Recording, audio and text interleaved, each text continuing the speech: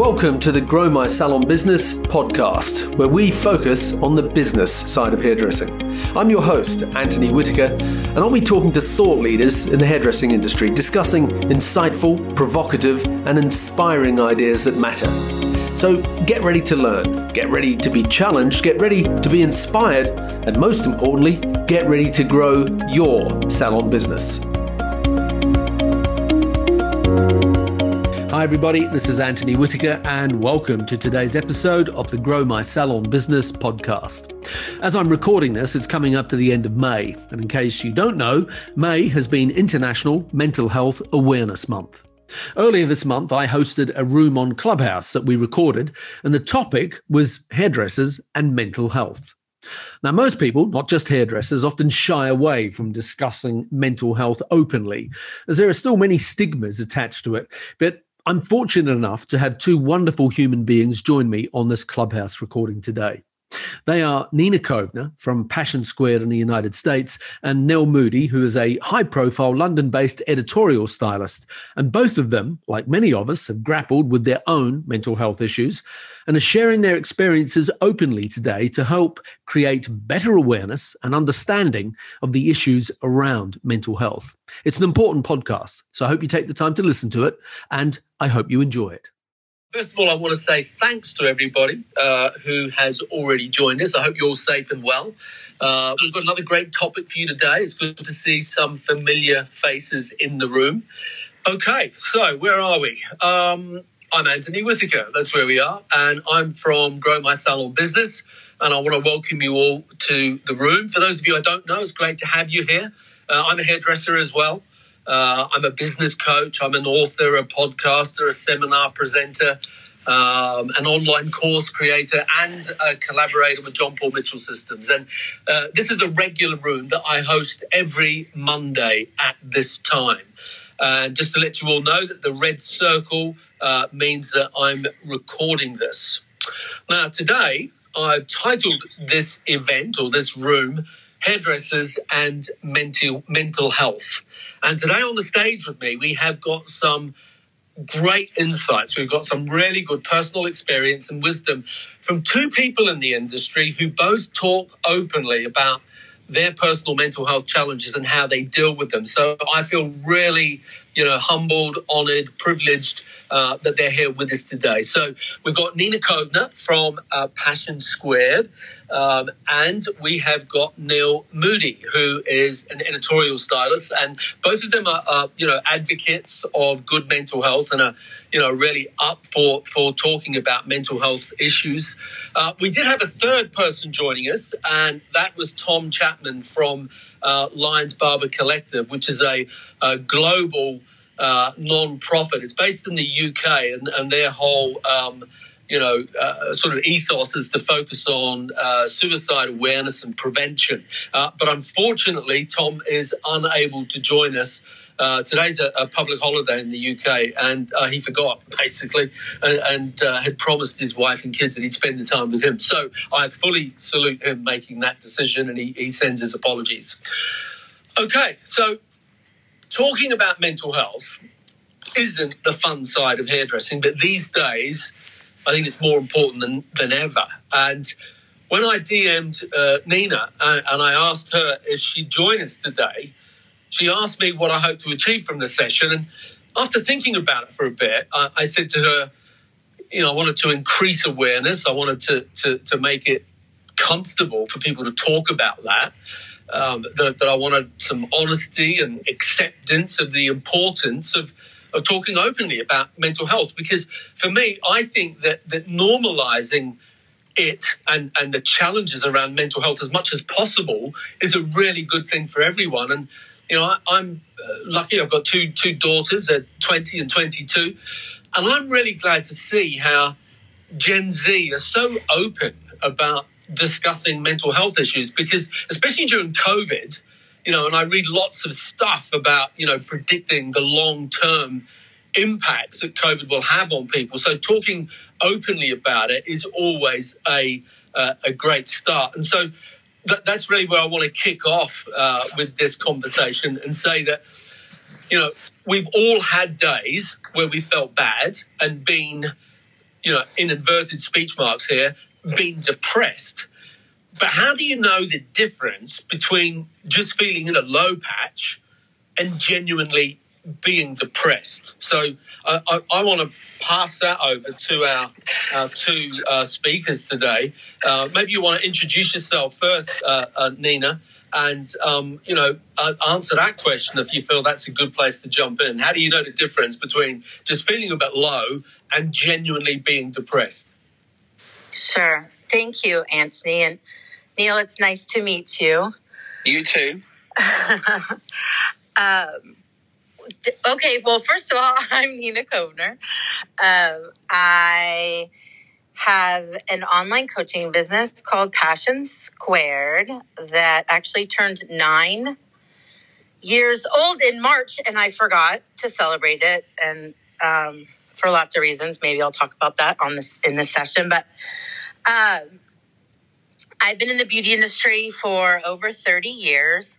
I started as a hairdresser, like many folks did, and very early in my career, I moved into the business side of the business and worked on the distribution side and manufacturing side of the business for 25 years, and decided in 2009 to retire from that world and start my own thing. So that actually, a big part of that decision was based and founded in mental health.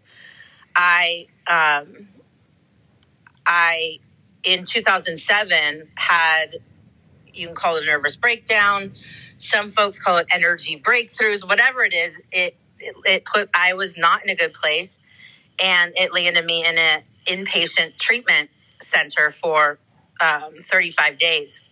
And I think that's when I really learned the difference between real mental illness versus just having those seasonal, depression episodes or sadness. So honestly, I am a firm believer. I know our industry is a firm believer in listening to experts and professionals. And I am certainly not an expert in this field, but I do rely on experts. And I honestly believe that if you are ever feeling in a dark place, I would always recommend, and I recommend this to our clients. I recommend this to our friends.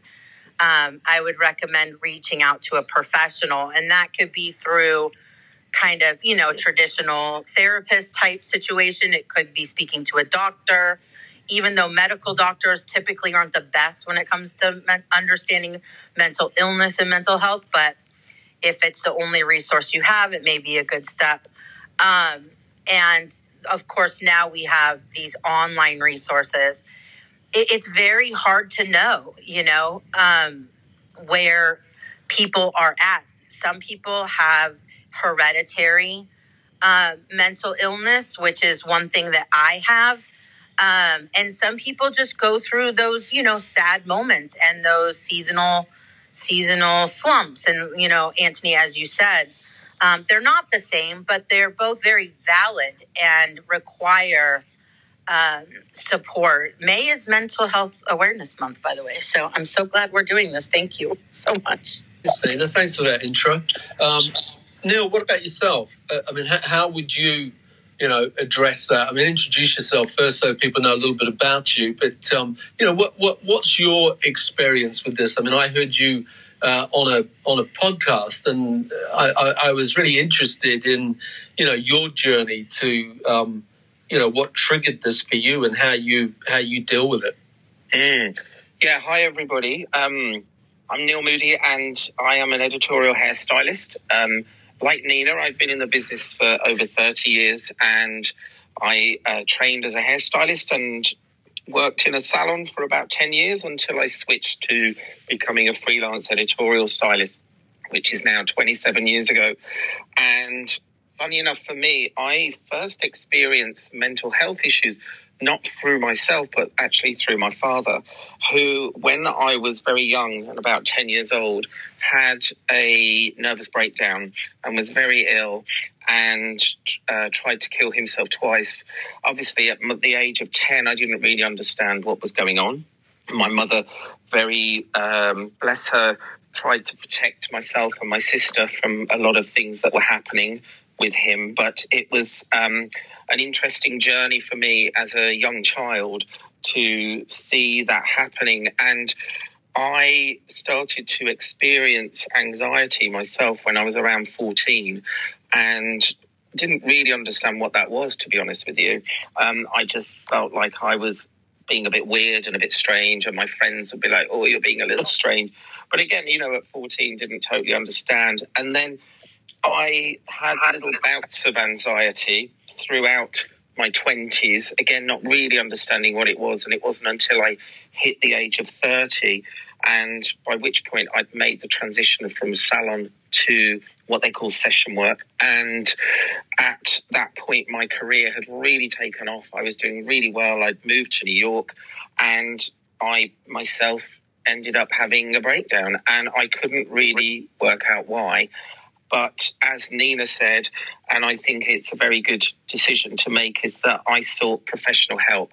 At first, friends contacted me because one of the things for me was one of the first diagnoses is that I became completely agoraphobic and couldn't actually step outside, and which of course meant I couldn't go to work, and I didn't actually work for 4 months. But I had friends, very good friends, come and see me who said to me, Neil, we think you need to go and see somebody, because I just kept saying to them, I feel terrible. I feel awful. I don't know what's going on. I don't really want to be here right now. And they actually took me to my doctor. And as Nina said, sometimes a general doctor isn't always the best first port of call, but sometimes it can be the only one that you have when you don't know where else to go. And I was very lucky that my doctor put me in touch with some very good people who actually diagnosed what was wrong with me, and then put me in touch with the right therapists and various sort of specialists who helped me through this moment in time in my life where everything just sort of fell apart, really. And I think, one of the things for me was experiencing sadness versus experiencing proper depression and anxiety. I think sadness is, I'm a great believer now I'm older, that we in human, in our lifetime, in our lives, we have to experience sort of the ups and the downs. I don't really think anybody has this sort of constant sort of, happy life that we all imagine, that we hope that we will have. But I think the difference is that moments of sadness can be caused by different things. They can be caused by grief. They can just be caused by somebody upsetting you personally as a friend or a family member. And, but in those moments of sadness, you can sort of still continue your everyday life and carry on sort of regardless and work your way through it. But I think when depression and anxiety hits, it's a different kind of sadness, because it's a wave of something that for me came over me and took over my life, really. And suddenly I couldn't actually perform everyday things. I couldn't go to work. I was struggling to talk to people, struggling to talk to anybody. I couldn't explain how I was feeling. Even when I went to the doctors, he sort of said to me, so what's going on? And I think the first thing I said to him was, I don't really know. And so for me, that is where the difference lies. Like I say, I think the sadness can happen, general sadness can happen throughout life through small events, whereas this is something else. And I had to find out what was causing this depression and anxiety, basically. That's great. But wow, what a start from both of you. You both mentioned hereditary, that you had a family, background of this. Is it, and I am completely naive about all this stuff, okay, so I'm not going to pretend otherwise. Is that inevitable that if you have, a father or mother or whatever that suffered from mental health issues, that there's an inevitability that it's going to affect you or not? I would say no, because it's not necessarily that way. I mean, I remember the first thing my psychiatrist said to me who I went to be analysed by. He said to me, "You are not your father. You are just a product of him. And it doesn't necessarily mean to say that you will end up in the same position that he did." He said, but at the same time, you can potentially pick up certain things that he may have. I know people who've had family members who have, been severely ill with mental health, and then they've not really suffered in the same way. So I don't think it really stands for everybody. I don't know. What do you think, Nina? Yeah, I mean, I would think it's just like any genetics, right? Any type of hereditary things. Some people pick up on that, and some folks don't. I have mental illness on both sides of my family, addiction, suicide, all of those things. I also, just in my experience, it's kind of like it's kind of really messes with your mind when you begin to do the work, because there are times that I'm like, oh, I wish I could go back 20 years and just walk around in like a cloud, not being aware of what's going on, because some people have such heavy armor, and that they never even realize that they're feeling anything at all, so it doesn't necessarily mean that people don't have issues. It's just we all show up differently, because that's just, we're individuals, right? I also think that there's situational stuff that happens that triggers, that can trigger the illness. And so, I've been in recovery for depression since, active recovery since 2007. Of course, I've battled this my whole life. I just didn't know it. And that includes, like Neil said, anxiety and panic disorder. And I've been pretty okay up until the past couple of years. And in the past year, I'm as bad as I was in 2007. So I don't think we're ever going to quite figure out causes per se and triggers per se. I just think that just like with any kind of chronic illness, it's all in how we can live and how we can be treated. I have treatment-resistant depression, meaning I can't take medication because it doesn't work. And so that's a whole nother, kind of side of things, is that people having something, an illness of any kind, but medicine doesn't work. So it's just like anything, very layered, very, very individual. And that makes it even more important that we learn more about it, have more compassion, have more empathy. And when we say that we support mental health, that we really understand what we're saying when we say that. Okay, thanks, Nina. Nina, I know that you worked extremely hard in a high-pressure corporate environment for many years. I did. And then you got off the bus, so to speak. I did. Is there a correlation between burnout? Can that be the trigger for because you both sort of alluded to that you had a breakdown. And for those of us who've not been around someone who's been in that situation, we don't necessarily even know what that looks like. But was burnout a trigger, is what I'm saying? Yes, right. Absolutely.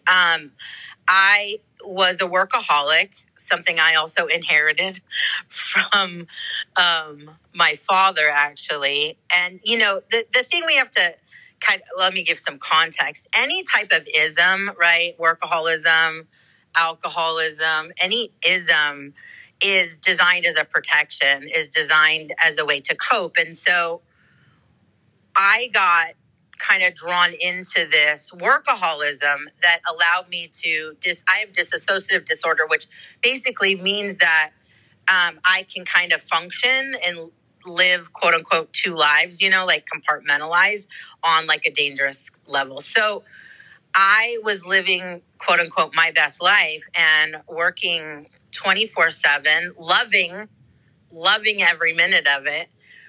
However, eventually that caught up with me and I began to kind of look around and not recognize myself. I felt completely out of body. I began doing things that were outside of my integrity and values. My life was completely out of control. I became incredibly depressed and suicidal, and thus, why I ended up in inpatient treatment. It was there that I kind of woke up and was like, oh my God, like, I don't think I can be a workaholic anymore. I don't think I can handle stress anymore. And so, yeah, it was a big part of me deciding to leave my entire career, my life, my friends,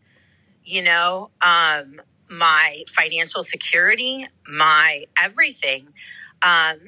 It took about 2 years for me to make the final decision because it was such a difficult decision to make. But I absolutely made the right decision because I just can't handle a lot of pressure and stress. It's why I designed Passion Squared the way that I did. It's a very simple business. I designed it online because I really didn't want to travel anymore. All these things I kind of designed for me to try to exist in the world in a way that I could help others. And that's kind of what I did. But yeah, absolutely. And again, it kind of goes back to different people being able to manage different things. Like, I still every now and again am like, why couldn't I handle it? Like, what's wrong with me? That's always something that I feel, we have these questions about, like, what's wrong with me, And then, of course, I know how to work through that, but just humanizing this and being honest about it. It's like, it's hard. It's hard to realize that I couldn't handle it. And even though I handled it really well for 25 years, I just couldn't handle it. So, yes, long answer, but yes, and great question, Anthony. Thank you. No, good answer. Neil, you need to unmute yourself or turn your mic back on. Just tap it. Yeah, cool. You're there. Mate, how does it show up for you every day? Like, how do you, cope with it? I'm at a little bit of an advantage because I've heard you talk about that before. So do you want to tell us, what is it? How do you show up with it? How does it show up in your life every day, and how do you deal with that? Well, I've explained it in the past to people that I liken it to a bit like a dimmer switch, that unfortunately I don't have my fingers on the dial and it sort of turns itself up and down depending on the day, depending on situations. I think, again, like Nina says, it's a bit circumstantial, as and when my anxiety sort of starts exaggerating itself and becoming more apparent. And I think, for me, one of the things that has worked for me, unlike Nina, was medication. And I am still on medication now, and more than happy to admit that, because it actually, I feel the medication that I'm on keeps me on much more of a level. I'm on a very low dose now compared to what I used to be on a few years ago when things were worse. But I feel that actually helps me. And I remember for a long time I used to fight that with my psychiatrist and my doctor and be like, I don't want to be taking medication. And my psychiatrist actually said to me once, he was like, but Neil, if you had a heart condition and I said to you, take these and the heart condition will stabilize itself, what would you do? And I said, well, I'd probably take them. He said, so why is this any different? He was like, your brain is another organ in your body, like the heart, like the kidneys, like the liver. He said, and sometimes it needs to be treated and looked after in a different way to other people. And actually, that was a very good analysis for me to realise that taking this smaller dose of medication would actually keep me on a sort of, probably, I don't want to say normal level, because, you know, everybody has their own normal, really, you know. And I think it's very hard to say what normal is and generalise it, but in a way, that's what keeps me on that level of sort of being able to cope. And I still feel things. I still have emotions. You know, I still can get upset over things. I can still be happy. I don't feel numbed by the medication at all. But I think, you know, what I try and do now is, again, like Nina, with all the work that I've done with therapists and everything else, I feel that I've learned to cope with it a lot better. If my anxiety is starting to increase, I start to analyse why and what I can actually do to maybe sort of get it to calm down. Because a lot of it is calming yourself down in certain situations. And, you know, it's quite easy. Our brains can run away with themselves really easily and start telling you things that you don't want it to tell you.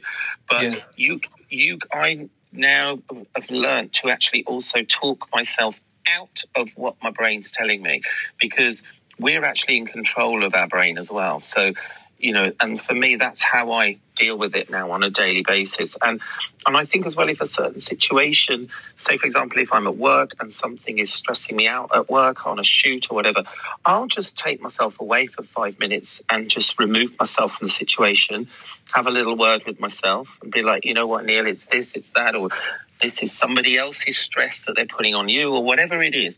And then I'll go back into the room and sort of go back a fresh 5 minutes later. I used to do that when I used to smoke cigarettes, but obviously I don't smoke anymore.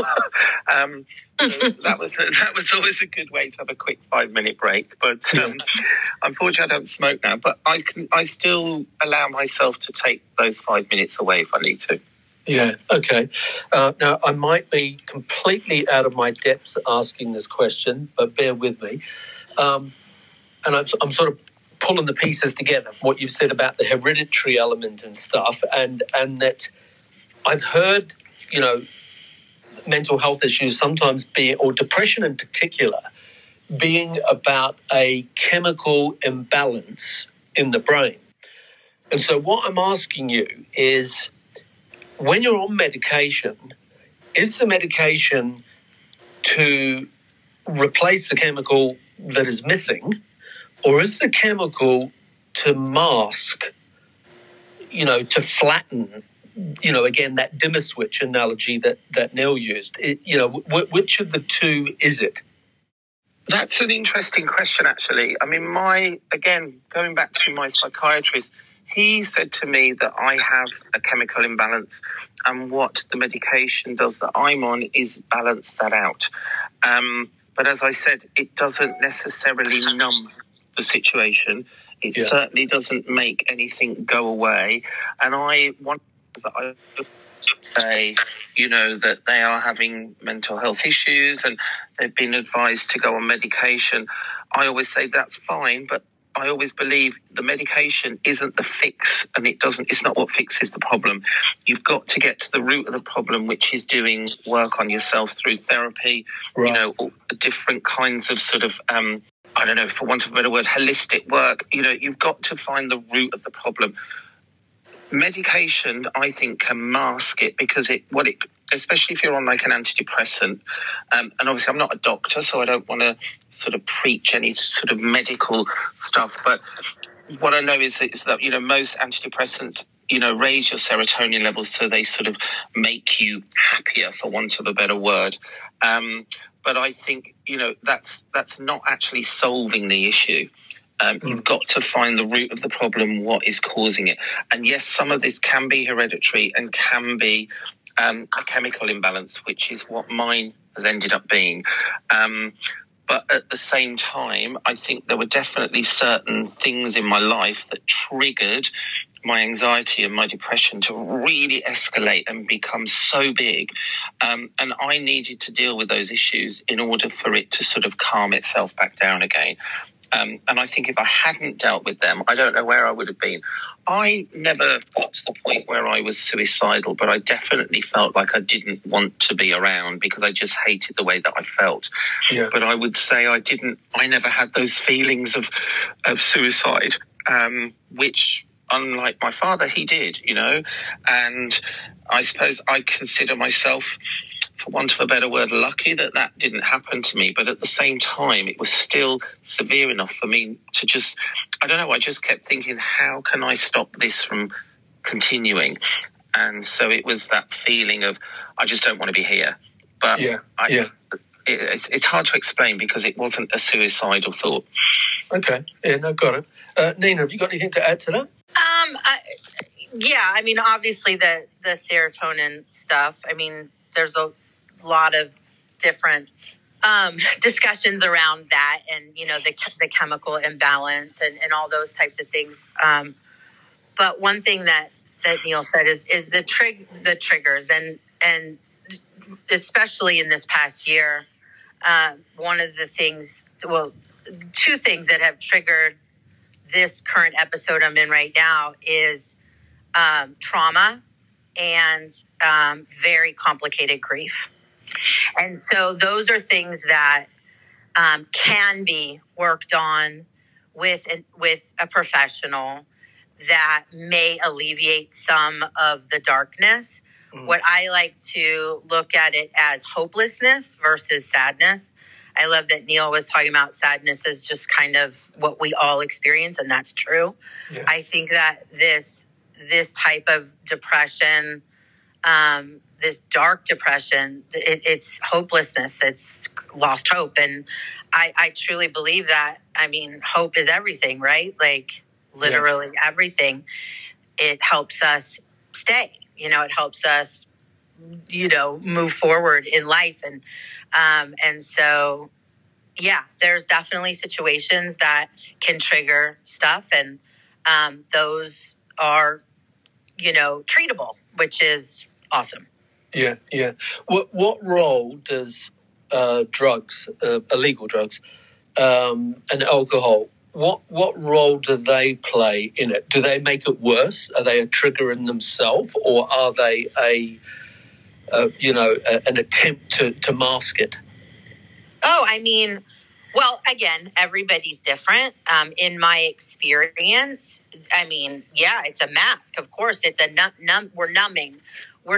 We can numb through anything, though. We can numb through work.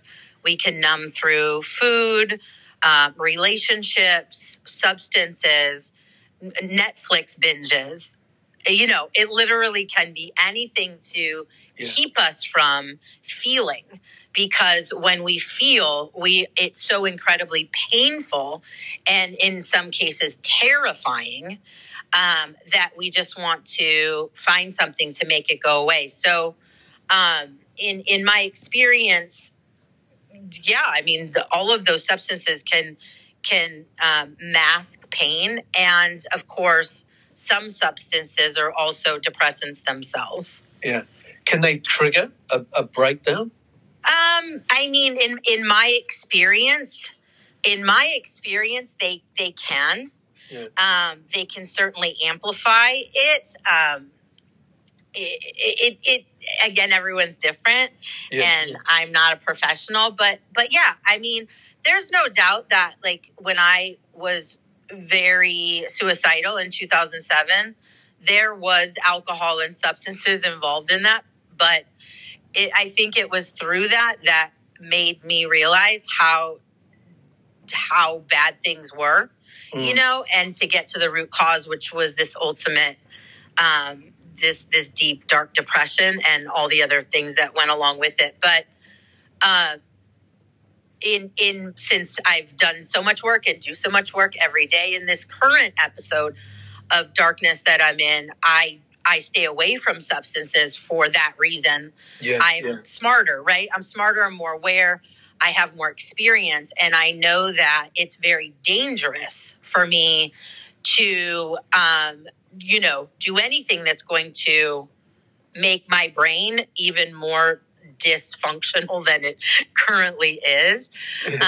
With that being said, I have been doing some alternative treatment therapy with psilocybin, which is a lot of research is going on. I know it's happening in Europe. It's happening in the U.S.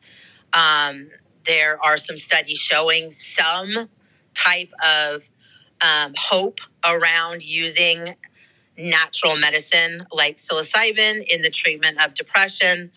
Sadly, it has not worked for me. Again, I have treatment-resistant depression. And so far, that seems to be literally any substance that we attempt to use just doesn't work. Okay.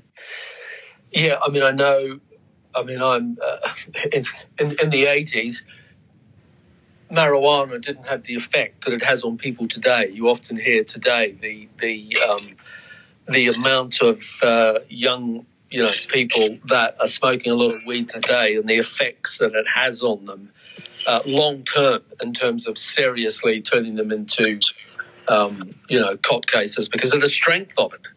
It's changed completely. So and in some cases, it's actually helping, right? In some cases, depending on dosage and again, a person's chemistry, it can actually help folks with anxiety and stuff like that. It's very complicated because our physiologies are all so different. Yeah. And our experiences, right? I mean, there's just so many variables that go into it. Yeah. I mean, I smoked marijuana in the 80s and the 90s, and I thought I was fine, but I think, like you said, Anthony, it's changed. And I mean, now a lot of things are grown chemically rather than naturally, which I believe is one of the things that's causing a lot more problems in younger people with like psychosis and things like that. I mean, again, I wouldn't profess to be an expert on it, but I've read up about it quite a lot. And it's the chemicals that are being used that are actually causing a lot of the problems.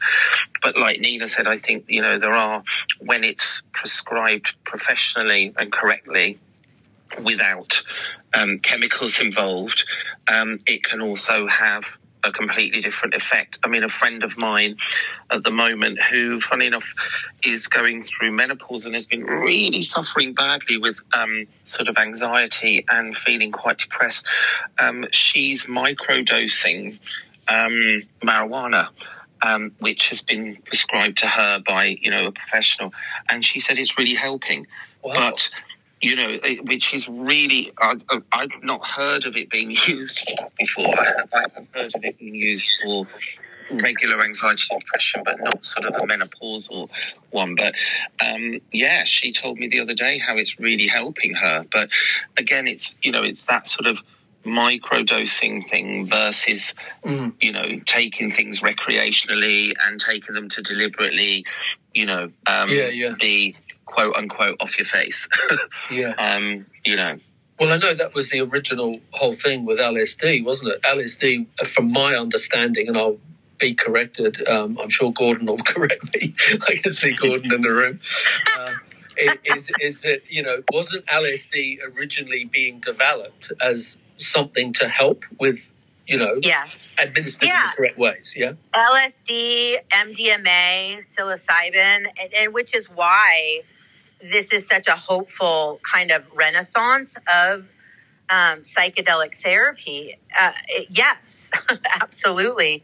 And then it became, criminalized. And of course, there's documentaries and books and movies all about it.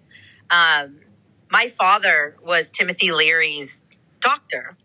And Timothy Leary is kind of known as, of the, father of, grandfather of, that psychedelic studies. And while my father was not obviously he never disclosed his patients, I learned after Timothy died that my father was in fact his physician. And we had discussions about that, but this was so long ago. My dad has since passed, but there is so much hope in the, psychedelic therapy. And again, I'm a fan of whatever works, whether that's medication, whether that's whatever it is, if it helps. But the thing I think that's important in this conversation, especially if anyone's listening to this that is going through an episode or has depression or experience with any mental illness, we have to remember that we all are just trying to survive. And so there is, from where I stand, zero judgment and complete support of doing what you need to do to get through the day. It doesn't mean it's sustainable, obviously. It doesn't mean that it's going to help long term. But my therapist, who I've been working with since 2007, shared something with me. It sounds just so incredibly simplistic, but it's helped me so many times when I have been in such an incredibly dark, hopeless place. And there was a moment when we discovered that medication didn't work for me. It was around sometime in 2008. And I was balled up in a corner in my house in a very bad way.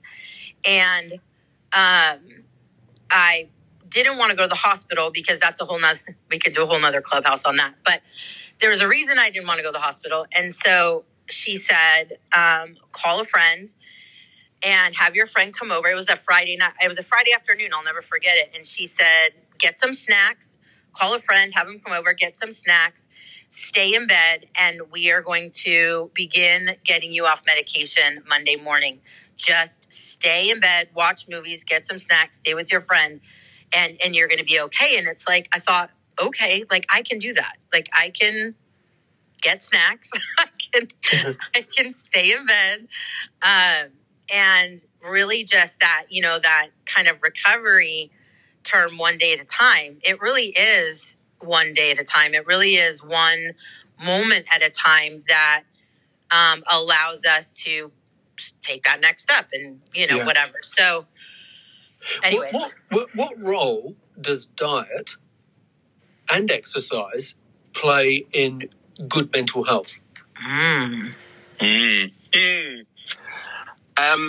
I would say not, to be honest with you. If you are in a position sort of just mentally in your head to actually get your head around those things, I was encouraged, bizarrely for me, to take up boxing. And I had never boxed in my life. I never even watched boxing. I actually hated it. I didn't love it as a sport. But one of the things that I was told to do was because, or the reason why I was told to do it was because my therapist, who specialized in anxiety, said to me, Neil, your job as a hairstylist, you are quite a big guy. I'm just under 6 foot. I'm quite big built. And she said, and you don't do anything physical at all. She said, your job, you stand up all day, but you're not really moving very far.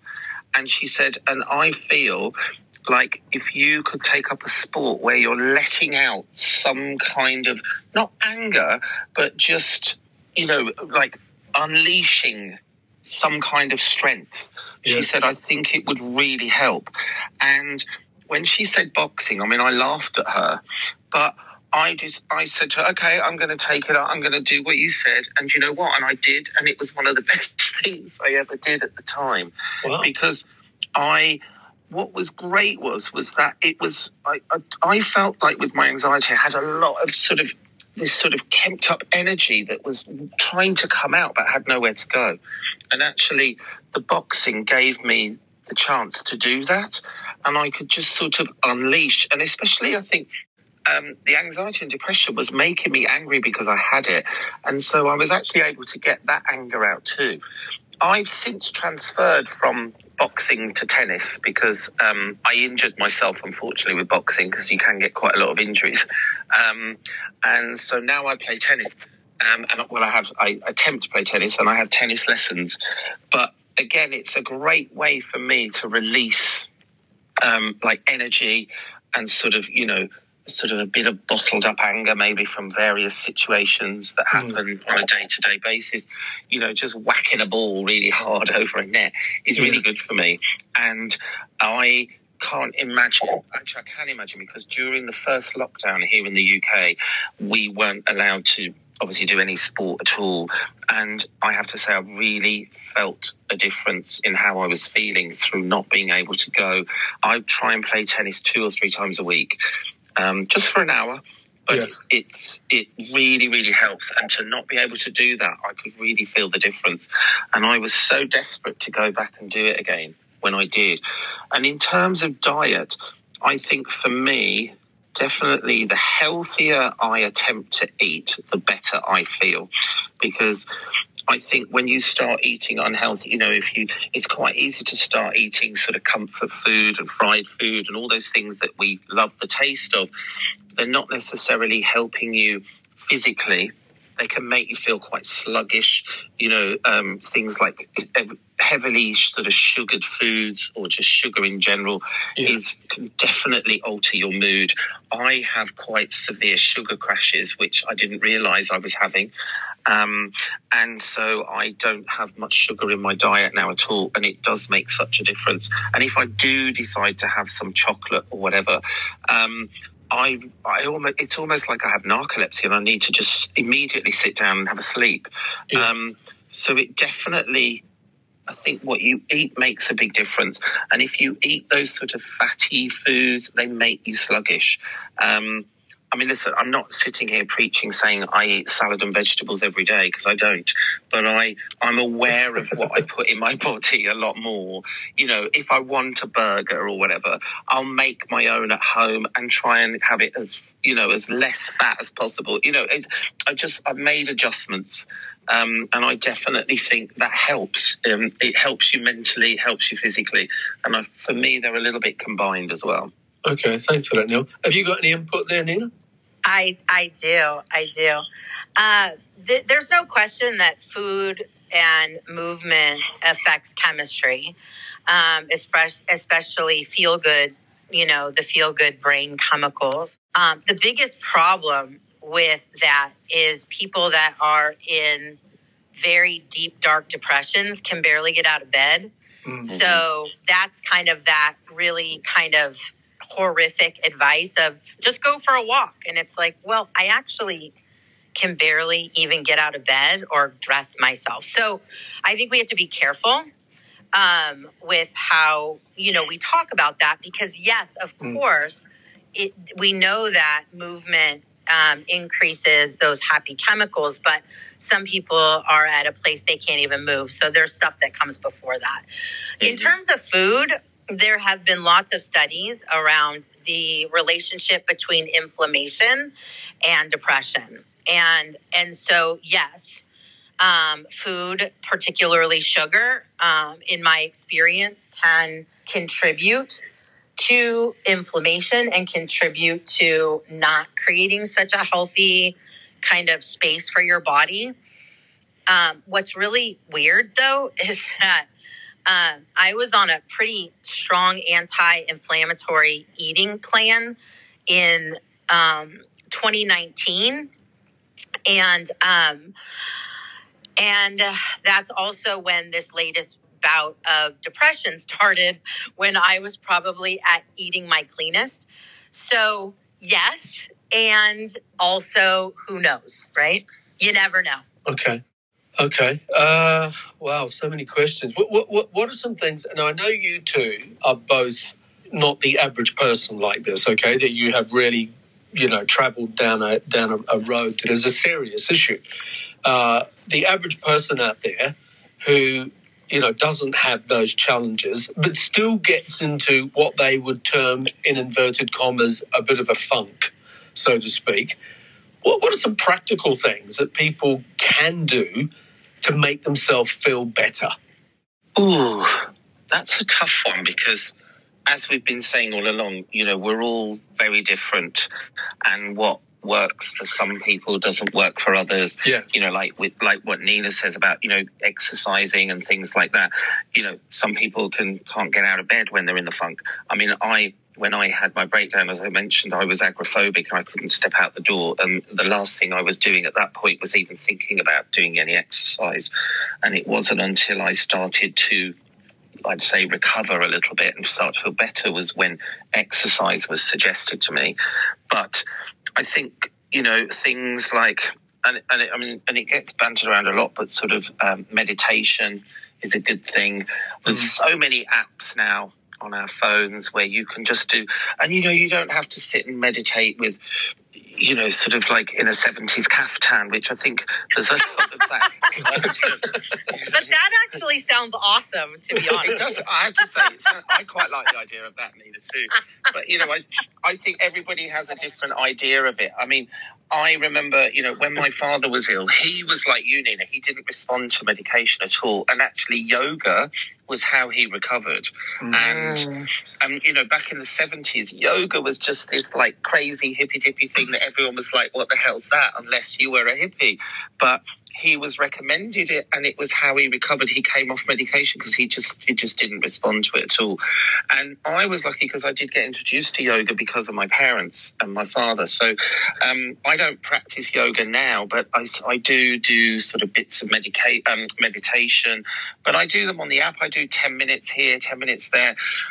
I'm in a position where I can function pretty normally, and if I'm feeling in a bit of a funk, I do go out for a walk. I think nature is, for me, is a really good thing. And a friend of mine described it really well once a few years ago, and she said, I just like to feel the wind in my hair. And I was like, that's actually how I feel. I think sometimes if I'm stuck indoors and I'm in a bit of a funk, I just want to get outside, feel the wind in my hair, and just feel, it just makes you feel a bit alive. Yeah. And I do realise, obviously, that not everybody can do that when they're in that funk, but you've got to find your thing, or try and find your thing that works for you. I think it's very hard to say what that is because everybody's thing can be different. Yeah. Nina, can I ask you this one? Because I know you're big on social media. And that's a great thing. It's a great tool. We'll use it in the right way, the right people. But it also seems to create lots of challenges for certain people. So what's your take on how does social media make it better or worse? What are some things that you implement around that so that it helps and supports rather than, does the opposite? You read my mind, because I was going to say, I think that I don't typically generalize, but I will generalize this. We all need to log off. And I am, of course, a huge fan of social. I built my entire business around social. However, there is a dark side, and it can come in forms of loss of perspective, sadness, depression, comparison, perfectionism, boundary violations, codependency stuff. It's just, the list goes on. And one of the things that we recommend to our clients and community and have for years is taking consistent social breaks, 24 hours in a row, minimum, once a week. And, this allows us to just disconnect, decompress, go back to, just reading a book, or walking in nature, or binging a show, or whatever, anything that's not connected. And I would say the same thing about news and all the things that are contributing to loss of perspective, misinformation, disinformation, triggering. A lot of things are triggering now with people that are in grief, or people, that have had whatever, the last year. So yes, social media is awesome. And social media also is a tool that needs to be, that we need to use to connect, engage, empower, and all of those, build relationships and all of those things. But that does not mean it's a 24/7 thing. And we only need to look to all of the studies that are available out there talking about the young millennials and Gen Z and their levels of anxiety and depression. And while, yes, they've been raised in a very different world than we were, than us Gen Xers were. I just study this enough to know that social media is contributing is contributing some part to this. And again, that doesn't mean stay off social. Social's not the bad guy, but it's how we choose to engage with it and the amount of time we spend with it. That's where the real kind of wake up call needs to be. Mm. Okay, thanks for that. Neil, have you got anything to add there on the social context? In terms of social media, I have a love-hate relationship with it myself. I think, like, I caught the end of what Nina was saying, and I definitely think it has an effect on people. Does it affect you? Does it sort of aggravate or trigger? A little sometimes. Yeah, it does. Yeah. And when it does that, then I choose to step away because I can even just sort of, I follow people in my industry and, and I can see things going on, and it can be as simple as, a job that I was up for, but I didn't get, and they got it. And then you see it and it's, and you're like, could have been me. It can be the smallest thing like that, which, over the years, I've learned to deal with the fact that I don't get every job that I'm requested for. And, but it's amazing how just seeing it can trigger it again. And, like I say, I've learned to step away a lot more, and I actually try not to look too much now at what other people are doing, because I think it can be too influential in terms of your mood, whether it can be a good mood or a bad mood. Because I love social media when it makes me laugh and it makes me happy, and, or somebody does something very funny.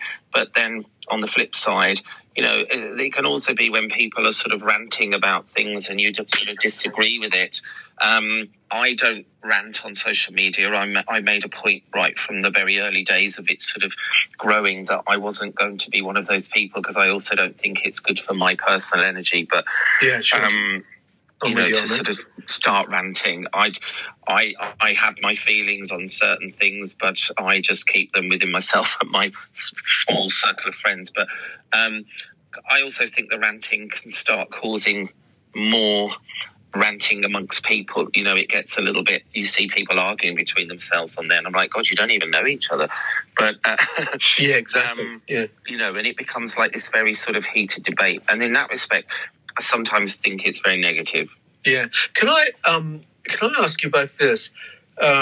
Tom Chapman, who was going to join us, but unfortunately couldn't today, he was on a podcast, on my podcast. If anyone wants to listen to it, it's on the Grow My Salon Business podcast. If you just click on my bio, you'll see a reference to the podcast there. And he was only done, the podcast was released a couple of weeks ago, and he basically heads up this organization called Lions Barber Collective, which is about suicide awareness and prevention. And one of his things that he talks about a lot is the opportunity that we have in the hairdressing industry to spot people that are in a difficult situation and to ask them if they're okay.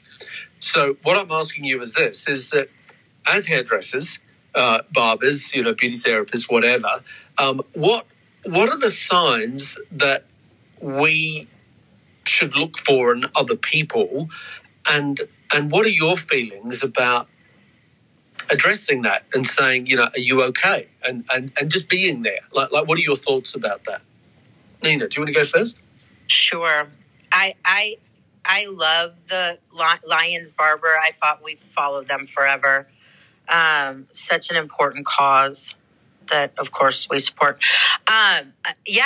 Yes, there are many ways that we can reach out and identify folks that may be struggling. I mean, one thing is that question, how are you doing? Are you okay? In our salon owners coaching program, A-School, we do Friday night check-ins.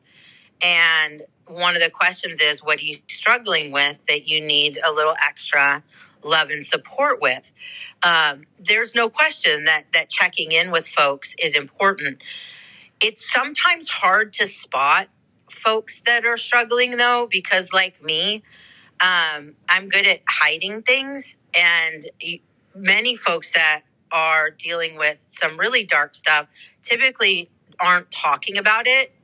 and that makes things a little more tricky. However, if you find people that are pulling away, people that are typically show up for things and don't, people that typically respond to, DMs or respond to texts and then they don't, people you normally see active on social and then you don't, those are some potential signs that you want to check in. I do that with folks in our community. Every now and again, I'll message someone just because I'm aware. Sadly, we lost 2 members of our community to suicide this past year. Even though I knew they were both struggling, and they're folks that I did regularly check in on, it's just the reality of our world, and it's very, very difficult. But I think that one of the biggest signs is people just slowly disappearing and disconnecting from what we've seen as their own quote unquote normal behavior. Yeah. How important is it to say I'm not in a good place? If you're struggling, if you're, as a hairdresser, as a person, doesn't have to be a hairdresser, how important is it to say to people, I mean, especially men, have this thing as a generalization, that men have this thing about, stiff upper lip, put your shoulders back and get on with it sort of thing. And obviously that isn't the cure. So these days, how important is it to do what you two do, which is you openly, honestly talk about it? And if you're a salon owner or someone listening to this and you've got people on your team, how important is it that people feel safe about saying to you that, listen, I'm not good. You can't see it. There's not a broken arm. I'm not in a wheelchair, but there's some problems going on here. Neil, do you want to jump in there? Yeah, do you know, it's interesting because since I opened up about this, which is now about 3 years ago, when I say opened up, I mean opened up more publicly, and I've talked about it on podcasts and things, I have had quite a few other hairdressers contact me saying that they were going through something similar but hadn't dealt with it. And it made me realise, when I first decided to do the first ever podcast and talk about the mental health issues that I've had, I did it with the idea that it would help raise awareness, and if it just helped one person, then fantastic.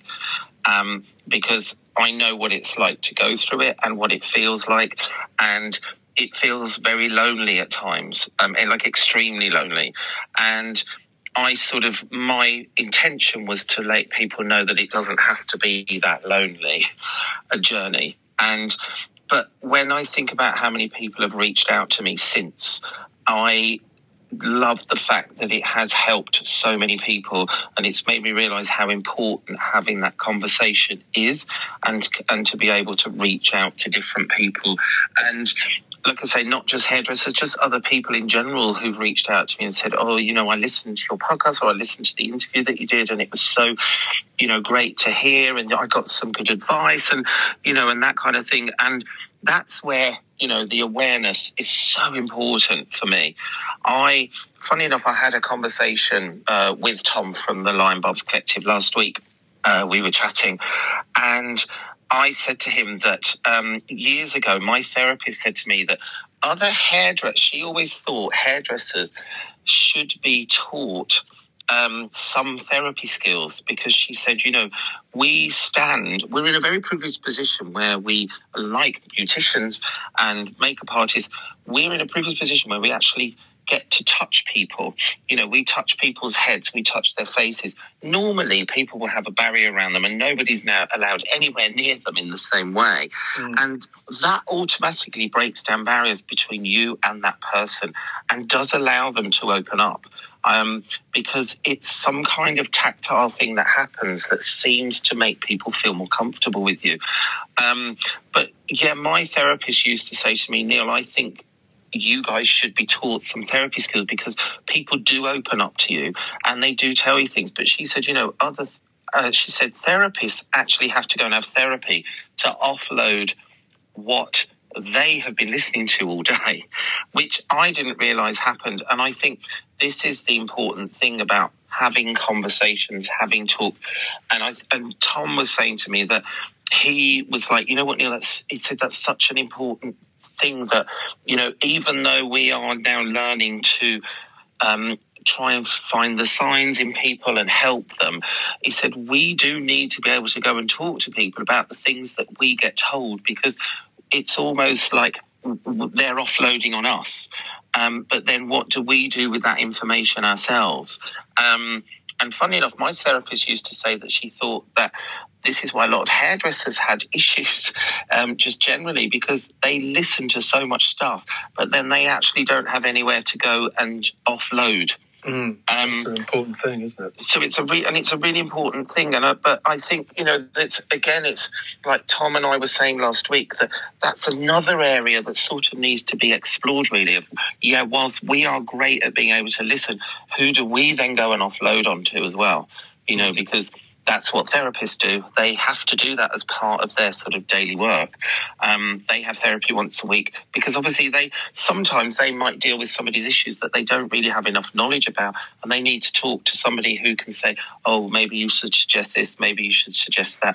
Because obviously as hairdressers, and, you know, we're not necessarily trained to give advice to everybody. I can only give advice based on my own experiences, but I know that that's not always the right advice for everybody. Yeah. But I try to be as open as possible with that and sort of say, listen, that worked for me, but there are other avenues, there are other things you can explore that may work better for you. I.e., you know, the medication. Like I say, I've got friends who are microdosing using other, you know, medications, not like the one I'm on, not like an antidepressant, and it works for them, and that's great. Yeah. So, you know, but I think the initial just talking, it's all about talking, it's all about communication for me. Yeah. Nina, anything to add on that before we wrap up the room? Yeah, I absolutely agree. Talking about it is helpful. You know, I also believe that healthy boundaries are important in those discussions, because not everybody is a safe person to receive that. And in some cases, talking to certain people can be damaging because they don't understand it, because they minimize it. I have a very small circle of folks that I'm talking to right now. One of them is on here, my best friend, Gordon Miller. But I can count on one hand the people that I'm talking to right now about what's going on with me, really, right? And so that doesn't mean that I'm being dishonest. That doesn't mean that I'm being inauthentic. It just means that I am very aware of what is safe right now and what does not feel safe right now. So I definitely believe that, yes, talking about it. And I will soon talk about what's going on with me now. It's just not the right time yet. But it's definitely finding those safe people and safe spaces. And I firmly believe, like Neil said, I think our beauty professionals are most definite can be safe spaces. But Neil, I love that you said your therapist has a therapist. My therapist, too, has a therapist. And so while I know in our profession we say we're therapists, it's like, okay, well, yes and no. And so that's one of the reasons that I kind of made mental health and personal empowerment kind of the nucleus of my company, was because I am so passionate about our community getting the help that they need in order to be able to heal and support and be a resource for the people that they take care of. So it's complicated, just like a lot of stuff, but definitely find those safe spaces and safe people to talk to. Cool. Okay. Well, listen, I want to thank the pair of you for your bravery, your courage, your honesty, your vulnerability, to come on to Clubhouse Room and to talk about stuff openly and frankly that a lot of people wouldn't. And I know that must take a lot to do that. So I know that a lot of people in the audience I would be speaking for them, like, to say thank you. So I want to personally thank you, Nina Kovner from Passion Squared, and Neil Moody for having this conversation, being so open and honest and frank about it. It's meant a lot to me, and I'm sure it's meant a lot to people that are listening to this call. So I wouldn't want you to underestimate that impact that it's had. So from the bottom of my heart, thank you.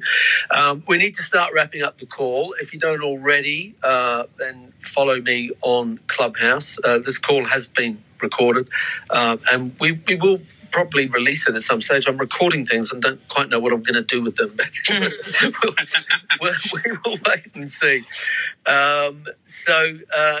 Nina and Neil, thank you so much. This is a regular event. I'm here live every Monday at 4 p.m. London time, which I think is 11 a.m. Eastern or 8 a.m. Pacific. Don't forget to give us a follow and ring the bell to keep informed whenever we go online. We're now closing up this room, so I'm Anthony Whitaker. Thank you for being here, and if anyone wants to know more about what we do, then visit us at growmysalonbusiness.com to check out our books and free resources, etc. So until then, guys, have a great rest of the day, and I'll look forward to speaking to you again next week. Thank you. Thank you. Thanks, Neil. Anthony. Thank you. Thanks, guys. Thank you for listening to today's podcast. If you'd like to connect with us, you'll find us at growmysalonbusiness.com or on Facebook and Instagram at growmysalonbusiness.